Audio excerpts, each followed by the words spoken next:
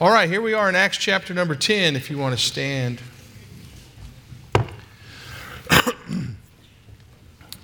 Now, it's a long chapter, so I will not read the whole chapter. I'm just going to read pieces of it, so you follow along as I jump around here a little bit. But Acts chapter number 10, we'll start in verse number 1.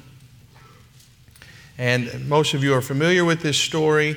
And if you're not, I think it will be easily understandable.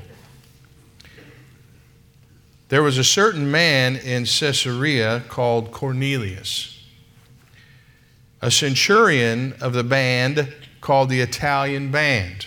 Now, this is not a musician. He's a Roman, soldier over many other soldiers, is what that's saying.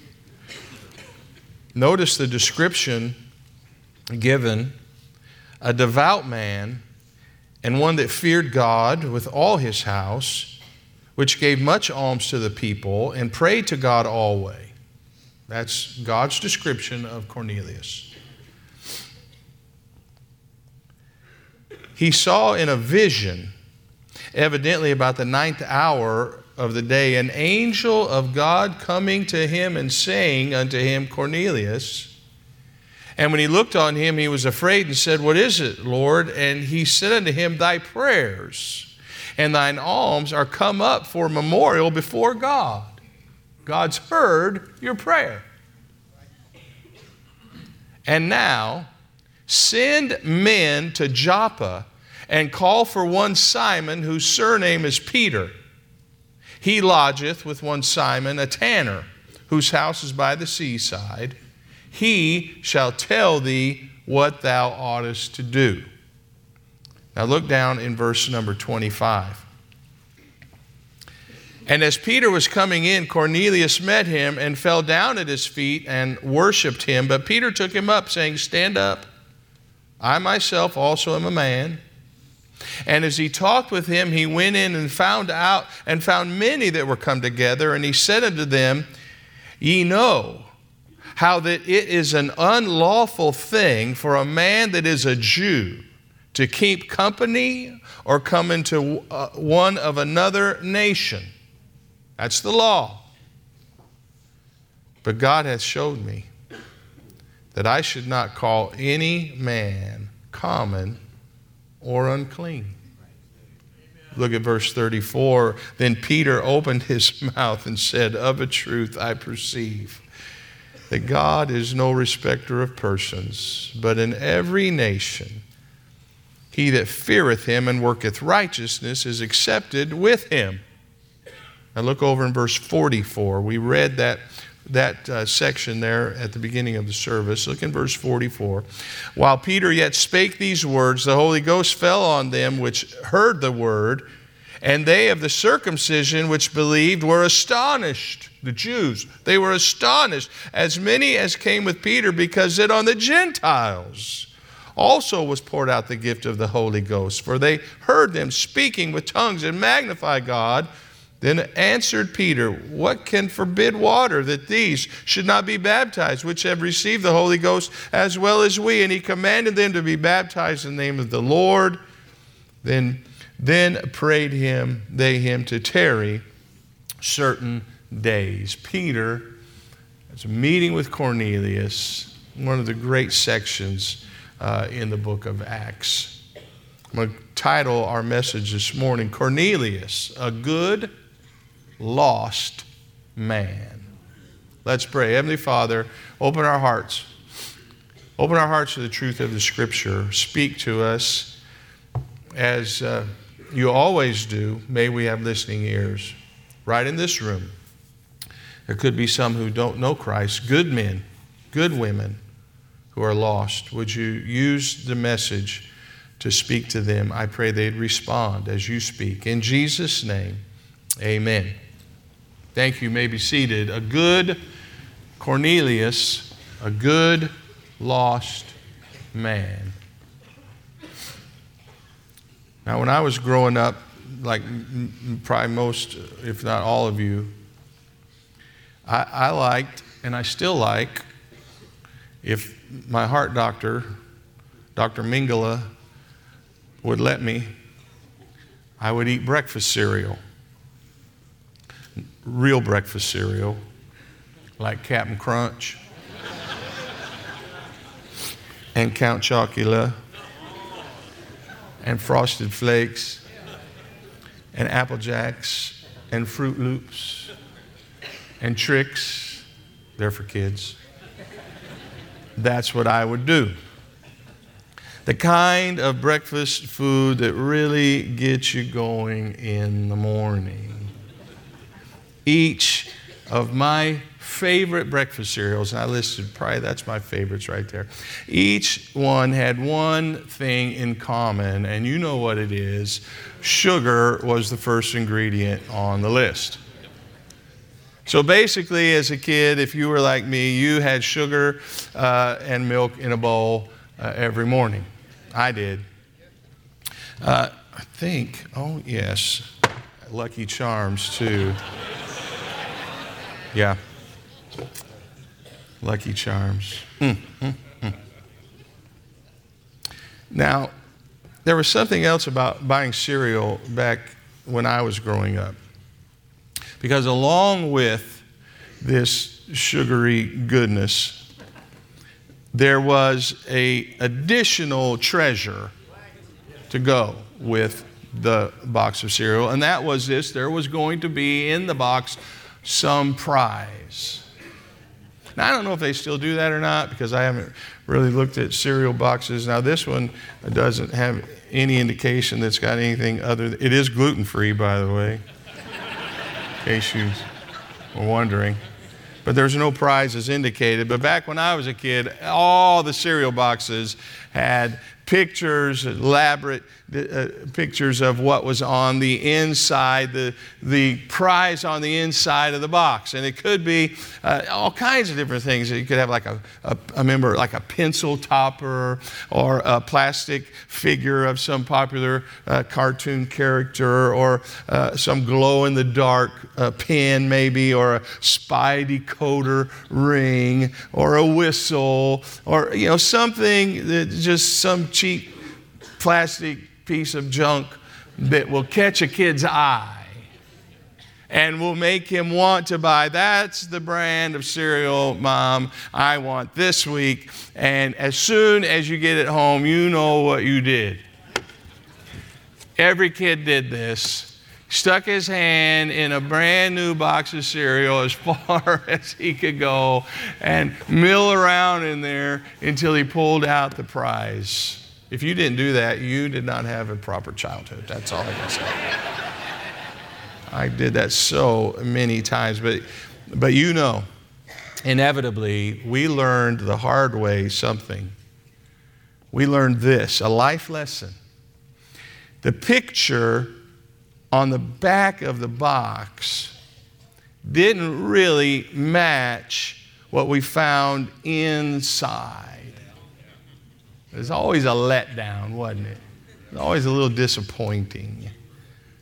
Now, if we could only have seen through the box and seen the inside and actually seen what the prize was really, genuinely, then, we may have decided on a different cereal, that week. If we could have seen inside.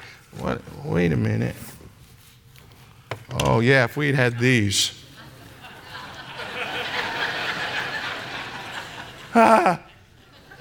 If we had these on, then we could have seen. And you know what? These don't do anything either. But they act like they can do it. If I could have had these, this is what I'm wearing, Aaron, in case you didn't see. If I had had these, I could have seen on the inside of the cereal box that prize wasn't worth it. But the truth is, these don't work. And nobody can see on the inside of the cereal box. And so we're just going to have to get whatever we get. Now, there's a verse of Scripture that I want you to think about. In 1 Samuel. Man looketh on the outward appearance, but the Lord looketh on the heart. Man looketh on the outward appearance. The Lord looketh on the heart. Now there's two things about that little verse that stand out. Here they are. God is able to see what you and I cannot see. The heart. I can't see it, but God can see it. And the second thing is this: God isn't necessarily impressed with the same things that impress me and you. God's not so impressed about what's on the outside, because God sees what goes on in our hearts, in our minds. Nothing is hidden from God. And you can fool everyone in this room. You can fool everyone you know. You can fool the closest to you. But you can't fool God, because He sees the hidden man of the heart. And Samuel, in that verse is talking about, Samuel was looking at all of Jesse's boys. You remember the story? And he was going to choose the new king. And he's looking at all the sons of Jesse as they parade by. And he's looking at which one looked kingly on the outside. Which one, by their physical characteristics, looked most like they would be a good king. And it's then that God said, listen, I'm more concerned about what's on the inside, Samuel, than what people appear to be on the outside. That doesn't mean that God's not concerned with what's on the outside. He never says that. He never said, I'm not concerned about what's on the outside. He just says, I'm more concerned and I can see what's on the inside. Now, if you and I had been alive during this period of time and had known this Roman soldier by the name of Cornelius, just by the short description we're given, every one of us would have come to this conclusion: this is a good man. We would have seen, at least from the outward appearance that Cornelius carried, he's a man of high morals. He's a man who loves his family. He's a man who loves his fellow men. He's a man who does the right thing. We would see a man who was respected, a man who wouldn't cheat, a man who wouldn't harm anyone. He was a man who was faithful and unashamed of his religious beliefs. In other words, everyone would have pointed to Cornelius and said, now there is a man who knows God and who loves God. There is a man who on the outside, at least as far as I can tell, he's on his way to heaven. All of us, by watching him, would have come to that conclusion. But God can see more than just the outside. And while the outside is certainly important, the inside is far more important. What was Cornelius on the inside? Was his heart truly right with God? Did he really know God? Or in the terms that we use, was he saved? Was he genuinely on his way to heaven? And that's where we pick up the story of this Roman named Cornelius. So look at verse number 1 and verse number 2 of chapter 10. And I want to just point out some things about Cornelius. Number 1, I want you to notice his faith, because he is called in verse number 2 devout. He is a devout man. Devout just means this: yielding a solemn and reverential attention to God in religious exercises. Devout. So Cornelius was one of those many Gentiles, evidently in that time, that were attracted to Judaism. And he probably attended the synagogue and was taught the scriptures, and he kept the Sabbath, and he kept the other laws that came along with Old Testament Judaism. Think of this Roman soldier, now attached to Judaism, devout in his attachment, and keeping all of the Jewish traditions and rituals and laws. For instance, if he's going to be devout, that means he was keeping all of the Old Testament dietary laws. Have you ever looked at those? Here you go. Certain animals may not be eaten at all. That leaves me out. This restriction includes the flesh, organs, eggs, and milk of the forbidden animals. Of the animals that may be eaten, the birds and mammals must be killed in accordance with Jewish law. All blood must be drained from the meat or broiled out of it before it is eaten. Certain parts of permitted animals may not be eaten. Fruits and vegetables are permitted but must be inspected for bugs. I like that part. Meat cannot be eaten with dairy. Fish, eggs, fruits, vegetables, and grains can be eaten with either meat or dairy. Utensils that have come into contact with meat may not be used with dairy, and vice versa. Utensils that have come into contact with non-kosher food may not be used with kosher food. This applies only where the contact occurred while the food was hot. Grape products made by non-Jews may not be eaten. Man, that's strict. But he was devout. In fact, it says in verse number 2 that he feared God. He had this reverence for God. He wanted to do everything that he possibly could do to please God, like a child would want to please his father, this reverence towards God. He was, in other words, we would maybe put it this way, Cornelius was as serious at his religion as you are at yours. He was devout. He feared God. It said in verse number 2, with all his house. Think of that. He led his family. He led his family in this worship of the true God, Jehovah God. The pagan gods of Greece then and Rome would not be for his family. And so here we have this Roman soldier who's this, I'm assuming, this battle-hardened Roman soldier making certain that his family's brought up under Judaism. And you can imagine this would put him at odds with society around him. Romans and Jews weren't always the best of friends by any means. And I'm sure he felt the pressure to go along with the Romans and the Roman gods and the practices of the Romans and the morals and the religions of Rome and the Roman religions. But he said no to all that because that was far removed from the Old Testament religions for sure, Old Testament Judaism. He's so convinced that Rome has nothing for me and my family. I'm going to make sure that my family understands who Jehovah God is.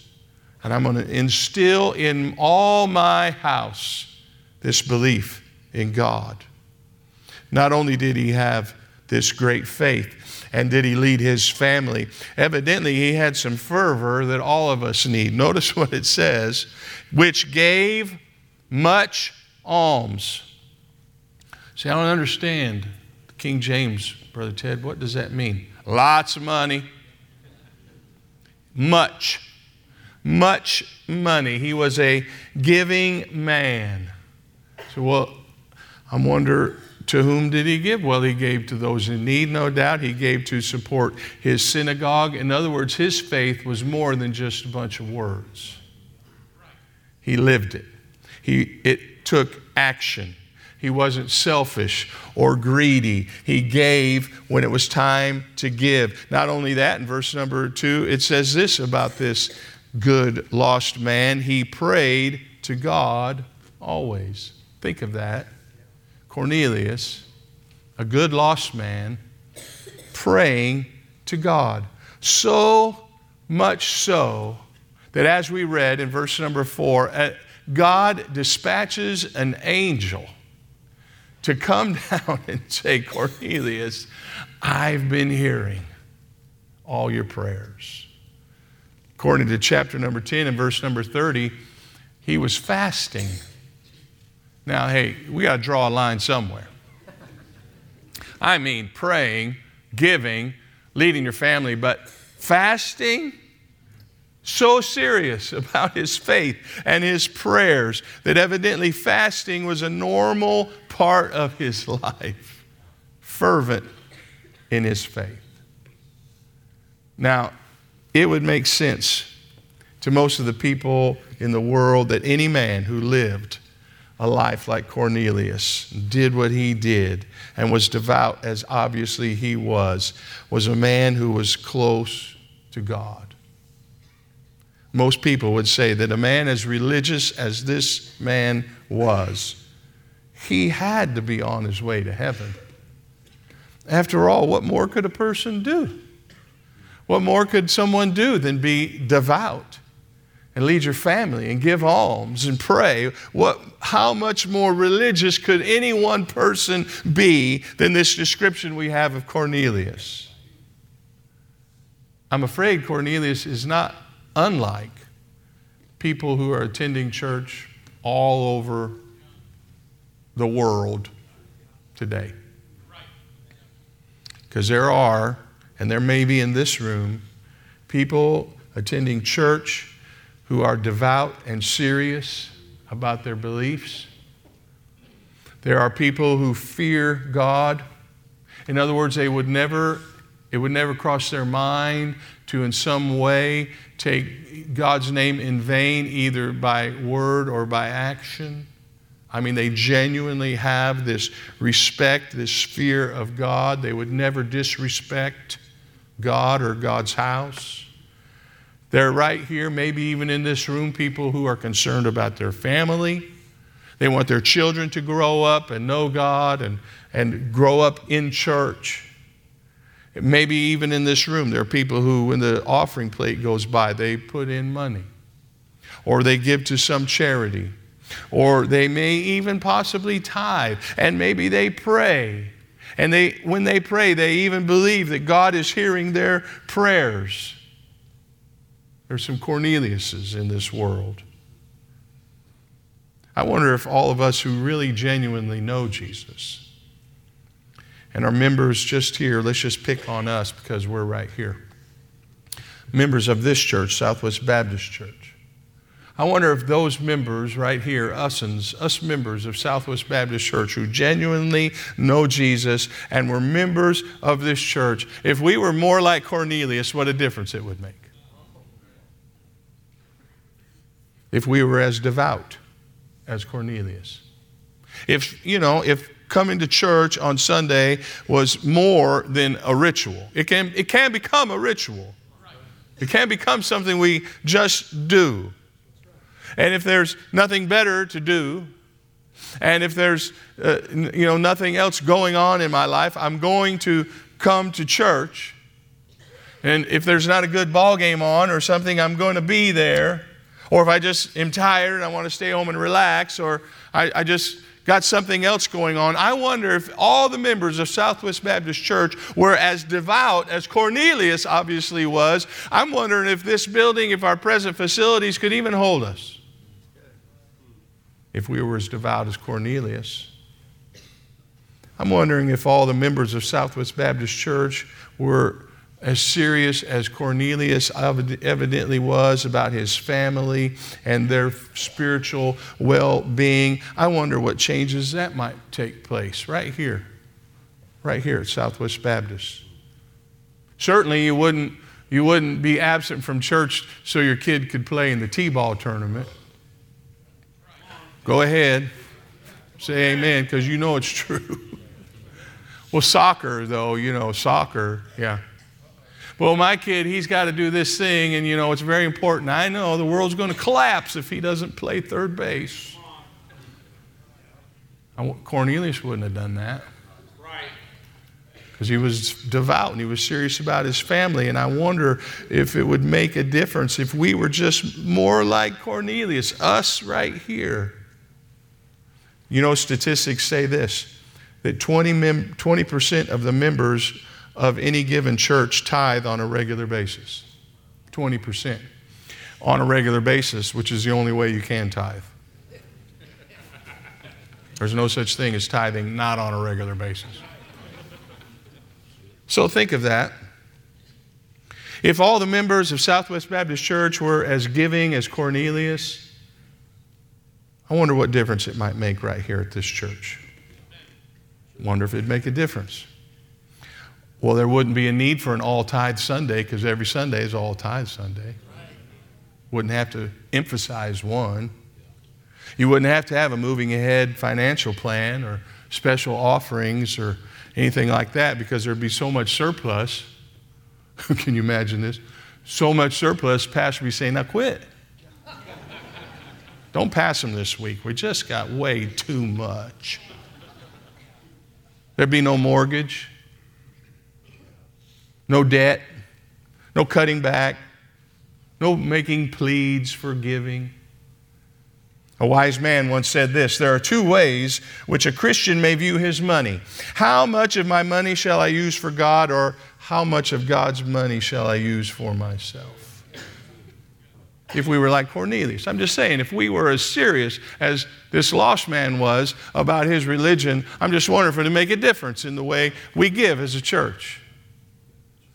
Sunday morning men's prayer meeting, full. Special prayer when the pastor asks for special prayer, or maybe to miss a meal, to fast and pray over something that we're all praying about, very serious about. I wonder if that would be met with great enthusiasm. It's obvious this. Being a Cornelius Christian would change the complexion of this and any church. And maybe those of us right in this room, and I'm talking about myself, those of us who claim to know Jesus, who claim to know that He is our Savior and we're on our way to heaven, maybe we every now and then need to just take a step back and look at ourselves and say, am I as serious about my faith as Cornelius was about his? And if not, why not? Why am I, as a true believer in Christ, not as serious as a man like Cornelius or a Mormon or a Jehovah's Witness or, dare I say it, someone who believes in Islam? Why am I not as serious? And maybe it's this. Maybe we have allowed the world to pull us and shape us, our thinking and our priorities. And we know we're saved and we know we're on our way to heaven, so I don't have to go overboard and put the same effort into my religion as others. If you're not careful, if we're not careful, still talking to believers, if we're not careful, we'll allow our love for the world to be stronger than our love for God. Cornelius, the opposite, obviously was true. He, with the best he knew, loved God. But Cornelius was lost. He was devout, lost. Serious about the things of God, lost. Loved God, lost. Loved the things of God, lost. Prayed to God, lost. Gave money to the causes of God, lost. Didn't, on the inside, truly know God. And it may be, I don't know all of you. And maybe you're here this morning and you want to live a moral life. Boy, that's a good thing. And you love your family. And you love the thought of God. You're not antagonistic. You love the thought of God. And perhaps you even get that fuzzy feeling at Christmas that we get. And you might even go to church. And you might even be generous with your money, maybe. And you may even pray. And you do all the things on the outside that someone would say, "Boy, you're a devout person. And you're on your way to heaven." But there's something that I can't see. And there's something that no one else can see. And that's your heart. That's on the inside. And while all these things are good, being moral is good, and being devout is good, and loving God, and the thoughts of having good thoughts of God, that's good, and giving is good. All those things are good, but can I tell you this? Not one of those will get a person to heaven. They won't. Because you could go to church every day. Not just Sundays, every day. For the rest of your life and miss heaven. You could get baptized, as Brother McCracken would say. You could get baptized until you're pruny and miss heaven. And you could be as devout as Cornelius and miss heaven. And you could be moral and honest and kind and good and giving and miss heaven. And you could pray and fast and miss heaven. And you could be the most religious person in this room or in this world and miss heaven. Right. Can I read you John O. Rice's words? Multitudes of people who expect to go to heaven will go to a hell of torment. Thousands of good people, moral people, church members, even church workers, yes, and alas, even prophets, priests, and preachers will find themselves lost when they expected to be saved, condemned when they expected approval, cast out of heaven when they expected to be received into eternal bliss. That's his words. There's a second thing you need to see in chapter number 10. Not just Cornelius and his devoutness, but Peter and his dilemma. Before Peter knew anything about Cornelius and who Cornelius was, God began to prepare him for this event that's going to change him, and it's going to change the world really, literally forever. So Peter falls into this trance. And God gives him a vision. It's all written starting in verse number 9. God gives him a vision. Now, if you fall into a trance and get a vision, it's not from God. It's pepperoni pizza or whatever. So don't say, I had one the other day. Yeah, I bet you did. I don't want to hear about it. This was a real vision from God. And in this vision, and you can read there if you want to see all the details, this sheet, a sheet, is described as a sheet, comes down from heaven, and inside this sheet are all manner of animals, some clean and others unclean, according to Jewish law, okay? And so God says to Peter, rise, kill, and eat. Now, Peter had lived his whole life in accordance with Jewish law and Jewish tradition and the ritual law contained in the Old Testament and the guidelines that what a Jew was to eat and not to eat, it was very clear. Listen to Leviticus chapter 20. Ye shall therefore put difference between clean beasts and unclean, between unclean fowls and clean. Ye shall not make your souls abominable by beast or by fowl or by any manner of living thing that creepeth on the ground, which I have separated from you as unclean. So Peter had never eaten unclean animal. No bacon. How do you live? Peter never had it. He'd never had it unclean. He's kosher, is the word they use now. The thought that he would even think about eating it, that was too much for him.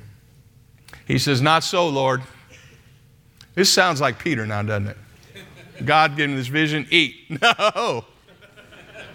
Not me. God does this 3 times. That sounds like Peter too. 3 times. Each time, no, God, you know, I don't eat that.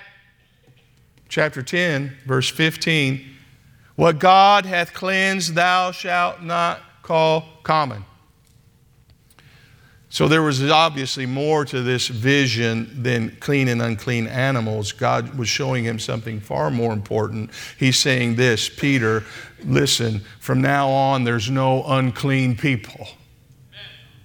There's no clean and unclean people. It doesn't matter if you're a Jew or a Gentile. Everyone can come to me. That was the point. Peter understood. Now, you found yourself in the same kind of dilemma as Peter, thinking in your heart as you look at certain people's box,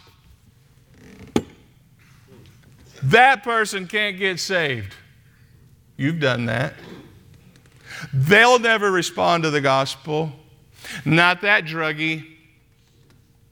Not that homeless guy. Not that abuser. Not that sinner. Not that girl. Not that wicked person. Not my neighbor. If you knew my neighbor, you would know. Peter was prejudiced. He thought salvation was only for Jews until he finally got down to verse number 28. God hath showed me, he said. It took 3 times, but I got it. There's no difference. Just aside. Has God showed you anyone? Brother Ted, you don't know who I work with. They're so vile. They're so wicked. They curse, and every word and thought out of their mouth seems wicked and vile and immoral. Maybe God's showing you something. Maybe God's showing you that person,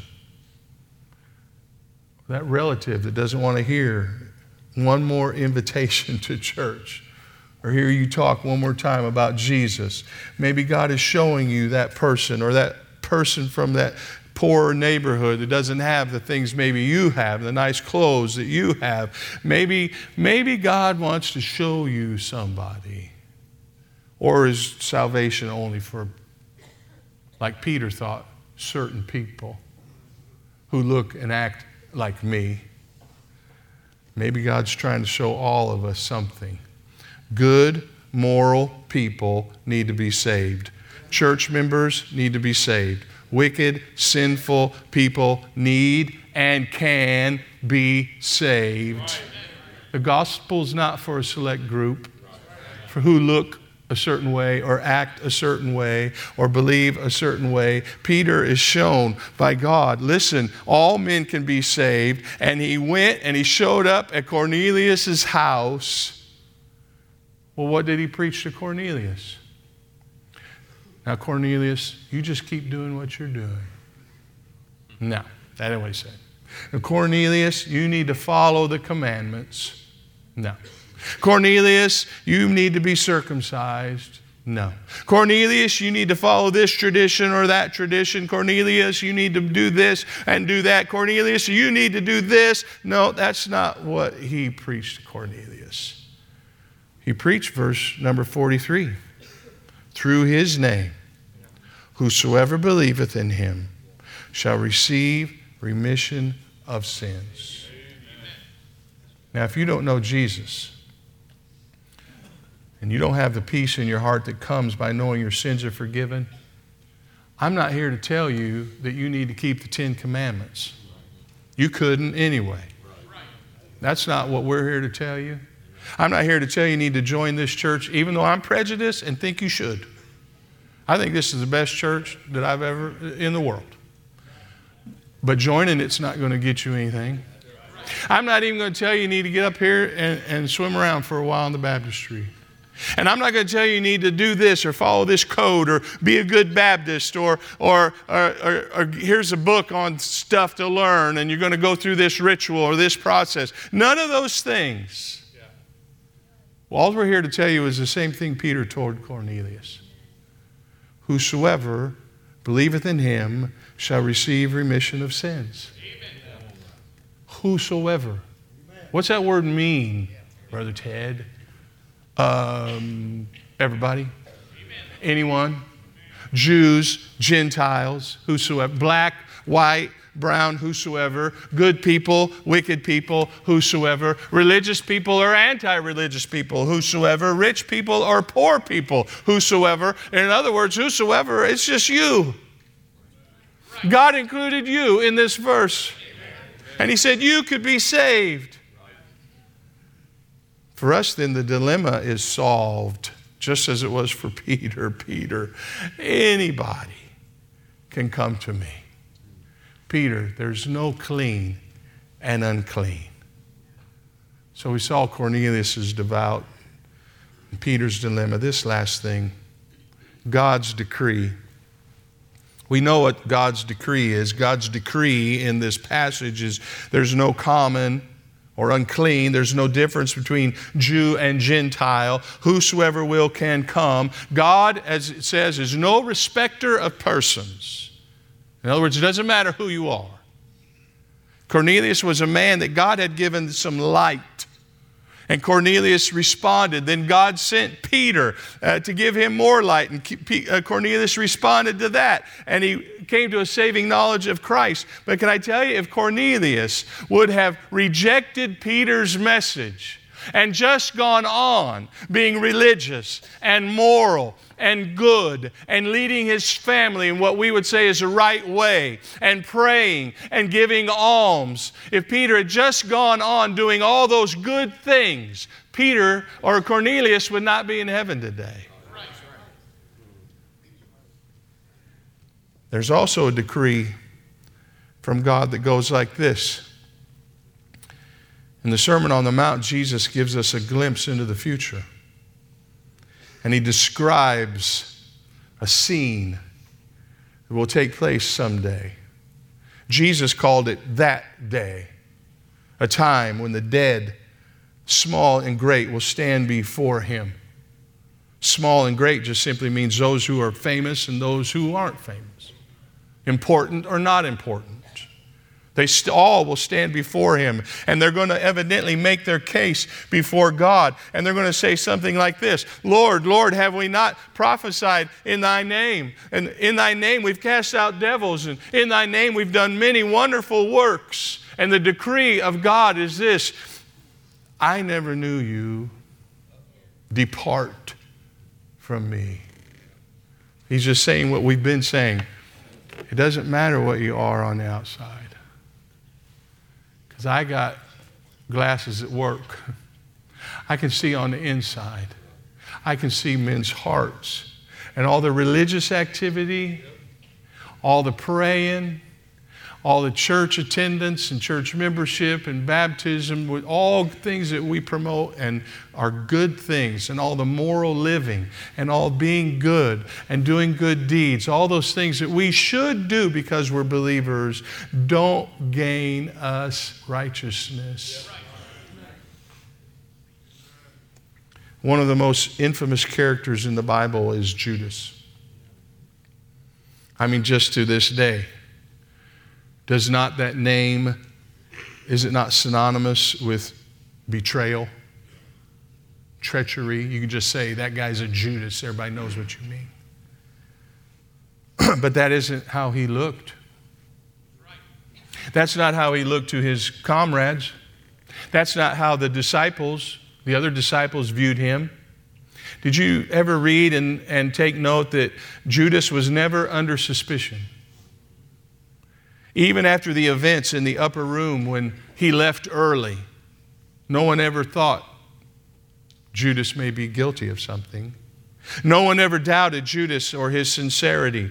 No one dreamed that Judas might be pilfering from the bag, the money. Because from the outside, Judas was one of the good guys. From the outside, he was cheerleading alongside all the other disciples, and he was preaching, and he was following, and he was doing what all the other disciples did, and he was shoulder to shoulder with the rest of them on the outside. But the outside doesn't always reflect what's on the inside. Can I ask you this? Do you know him? And I'm not asking how good you are, or how devout you are, or how religious you are, or how many times you go to church, or what church that you're a member, or have you been baptized, or do you give? I'm not asking any of those things. In other words, I'm not asking what do you look like, what's your box like. I'm asking you, do you know him? Because even a man like Cornelius needed to be saved. He needed to be born again. And all the good things that he had done and was doing were good, but didn't get him into heaven. Because you could be the best church member the world has ever seen, the most moral, good person that's ever walked the face of the earth, and miss heaven. Believers, this speaks to us too. Because sometimes we look at people on the outside and we just write them off. No, not that one. They're too wicked, too hard, too set in their ways. They're obviously this, they're obviously that. They don't want to hear this, and they would never respond to that. Maybe we all need a little bit of Peter's vision. God's no respecter of persons. And the moral person, like Cornelius, he needs to be saved in the exact same way the most wicked person you could possibly come across. Maybe God's shown you someone, one of the whosoevers that you know. Maybe God's spoken to your heart this morning. If you don't know Christ as your Savior and you're thinking about or relying upon your own goodness, it's not going to get you anywhere. Or your church membership or anything else. The question is, do you know Him? Has there been a time you received Christ as your Savior? If not, this morning, we want to give opportunity for you to come, and we'll have a man or a woman take a Bible into a private room and just show you what the Bible says. And this morning you can leave this place as saved as Cornelius, as saved as Peter, as saved as anyone who's ever been saved. You can this morning. Well, Brother Ted, I've done some terrible things. Yeah. I've broken God's laws. I've broken the 10 Commandments. I haven't been good. Yeah, notice, none of that's important. It's, do you know Him? I'm going to ask you to bow your heads and close your eyes. We're going to give a time of invitation. Before I do that, I would like to ask this question. Who would say this, Brother Ted, I'm not everything I'm supposed to be for sure. And I'm not even everything I want to be. But I know this, there was a time I received Jesus as my Savior. There was a time I got saved. And I know I'm on my way to heaven, not because I'm good, but because I've received Christ. If that's your testimony, would you raise your hand? Just in testimony. Aren't you glad? Yes, all over. Amen. Thank you. Is there any who would say, Brother Ted, I don't understand, or I'm not saved. I've never either heard that, or I know I've never done that. I've never received Christ. I don't have the peace that comes. I'm concerned about it. I would want you to just pray for me. Is there one that say, Brother Ted, pray for me? I'm not sure about this thing of salvation, but I'm concerned. Would you pray for me? If you'll just raise your hand, I'll know who to pray for here in a minute. And I promise, yes, sir, I see your hand. I promise I'll pray for you. Any others? Pray for me, Brother Ted. I'm concerned about it. I've been good, maybe a church member, done good things, been baptized, but don't genuinely know. Yes, sir, I see your hand. Thank you. Any others? Heavenly Father, thank you. Thank you for speaking to hearts this morning. And there may be those who didn't raise their hand, who still are struggling with this. They're not sure of their salvation. I pray that during our time of invitation here, that they would come and let us take a Bible, show them how to be saved. They could leave this room with a peace that comes, a peace that passes all understanding, that comes by knowing your sins are forgiven. You're on your way to heaven. So if you've spoken to hearts, I pray they'd respond. And for us who are believers, you've spoken to my heart. For one thing, I want to be as devout as those who don't know Christ. And I don't want to look at others on the outside and make judgments about whether or not they'd respond to you. Or